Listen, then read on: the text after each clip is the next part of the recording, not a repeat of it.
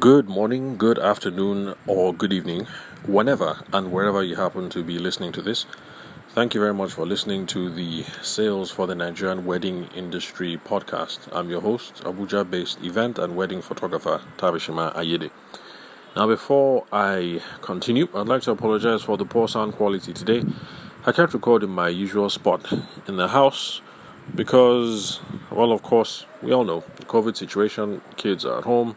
Well, even if Corona weren't on ground, holidays aren't quite over yet. So we're here chilling with the kids at home, and so I can't record in my usual spot. And I've fallen asleep with the baby, or rather, the baby has fallen asleep with me.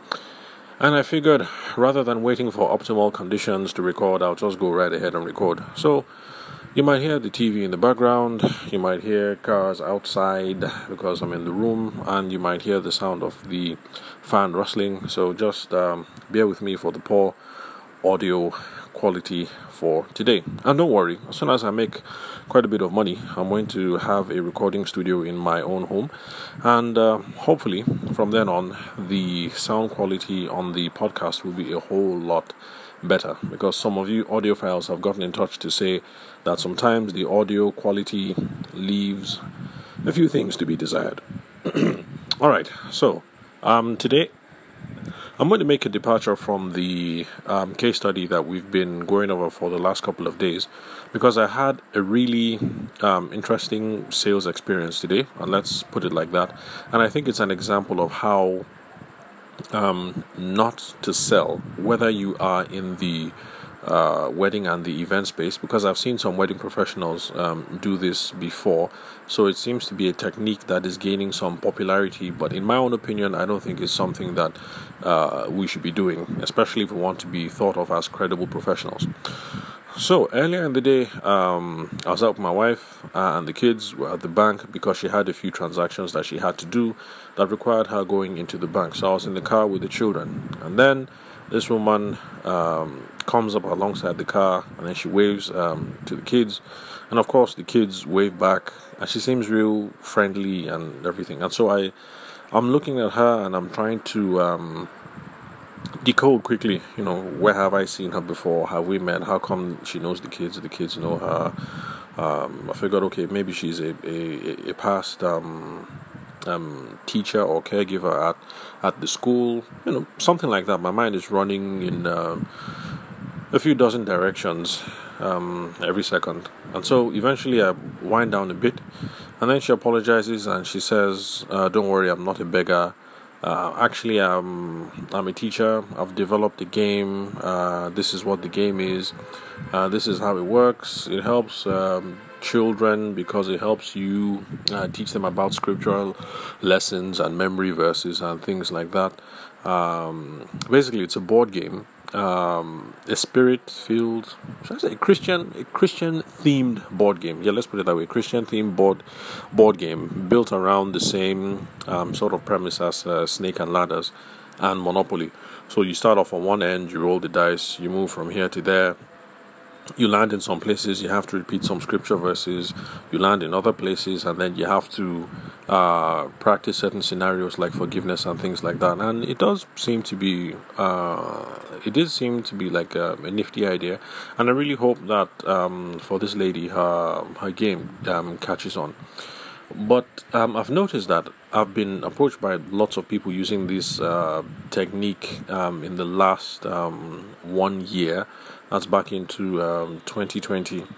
Those ones, I went by a store with my wife, and because we had to buy some stuff for the kids, clothes and all, and then one of the sales attendants approached very cheerfully, with that whole long time no see attitude, and both of us are racking our brains and wondering, have we met this person before? So yes, he's nice, he's personable and all that, but then it turns out that, we've never met him before. They're just trying to be ultra nice, ultra personable, and basically pretend like, either pretend or approach like they know us, or there's been some previous interaction. And I've noticed that people seem to be doing that a lot, even at bridal fairs. I notice some wedding vendors use that sort of approach. The knowing glance, the high pitch high, and all of that. And I know that people who do that are trying to be pretentious, but here's the deal. Sorry, not pretentious. They're trying to be, what's the word? Personable. Yes, they're trying to be personable and likable. But here's the deal. Since we are involved in sales, we're actively trying to sell stuff all the time. We're in sales mode. We forget that the average person does not like to be sold to. So in professional sales circles, that is called sales resistance. So in a sales situation, sales resistance is high because people don't want to be scammed, people don't want to be hustled, people don't want to be hassled. And so in that situation, people have their guard up. So it doesn't help when you are in a situation like the bride and the groom who happen to be in the wedding fair, or my wife and I who happen to be at the shop, or when I'm chilling outside the bank. You don't want to be in that situation where, well, first of all, ordinarily you're not expecting a sales pitch, but then somebody comes out of the blue in a manner as if the person already knows you. You should know who this person is. You've had a previous relationship, interaction in the past, or something like that. At that point, your mind is really racing. You're trying to figure out, who this person is. Oh, I don't want to offend the person. Have I met them? Have I met them before? So, in the midst of all that confusion, the sales resistance comes crashing down even a whole lot more, and it can be really annoying when you just discover that, oh, this person is just a salesperson who was trying to be smooth and work their way up to a pitch. And I think as professional salespeople, we should not be involved in that kind of behavior. So, yes, we have to sell market, in quote, but if we happen to be walking down the halls in at the wedding fair because we're looking for new people to talk to, we should be nice, yes. We should be personable, yes. And we should be warm and inviting. But this whole scam, and I really do think it's a scam, approaching people like you know them or they should know who you are, is not a very professional way of doing things. And when the person realizes what the ploy is, their guard is going to be up even more. So the funny thing is, if I had run into this lady in a different set of circumstances, was not an expensive board. It's something that I could have bought. I mean, after all, what's the harm? Especially since I'm trying to teach my children about the faith. Anyway, but in that situation, when someone approaches like that, you just become an what's the polite way of putting this? You just become an annoyance. And so I don't think this is something that we should engage in, because you're just going to get people annoyed and angry. It's not the most conducive frame of mind to make a sale. So, if you are a wedding event professional like me who believes in attending wedding fairs and stuff like that, please do not use this tactic. There are other ways of approaching strangers in a warm, friendly, professional manner and initiate the sales conversation, rather than showing up with that knowing glance and a nod. I've even seen someone execute that move with a hug. I mean, why should you go and hug a total stranger? Anyway, I think this practice is becoming quite rampant. I've only seen it once or twice in a wedding expo, and I see it all the time out on the mall, like I mentioned today, at the bank, which is even much more disturbing given that right now we have the whole corona thing going on and we're supposed to have social distancing and things like that. So all these ploys that people do to get someone's attention, to get in someone's personal space, it's not a good practice. And so if you've engaged in that before, because maybe there's someone who is telling you that this is how sales is done, please desist. Do not engage in that sort of behavior. So, if you're a faithful listener, I'm sure you've already heard episodes in the past where we've spoken about how to be professional in these types of situations when you're walking up to someone cold the first time that you're meeting them and you want to initiate the sales conversation. And if you are just tuning in for the first time, in future episodes you're going to hear not just my own personal philosophy about these things, but different methodologies that are out there about how you initiate cold interactions with people that you haven't met before.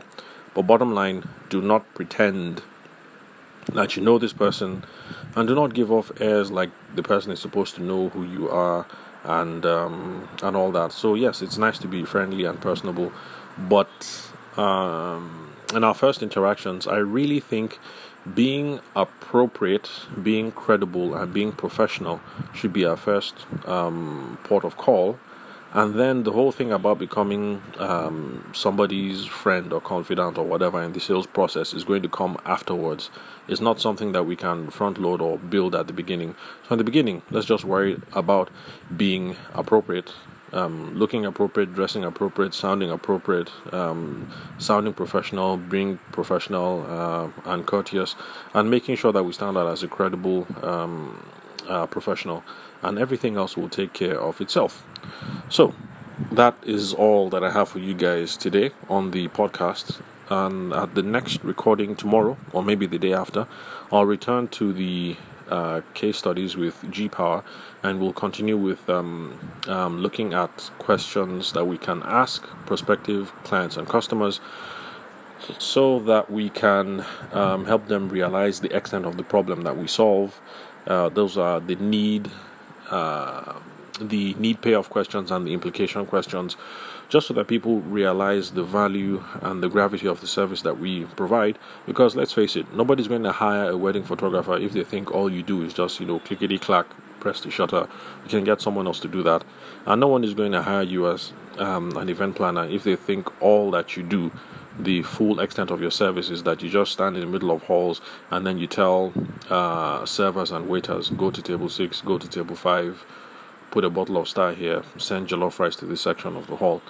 So the questions that we're going to look at, the need implication, the need payoff questions, and the implication questions will help out with communicating our value, helping our prospective customers understand our value in that regard. So I'll catch you guys at the next recording, and thank you very much for listening to the Sales for the Nigerian Wedding Industry podcast. Again, I'm your host, Abuja-based wedding and event photographer Tavishima Ayede. I'll catch you guys at the next recording.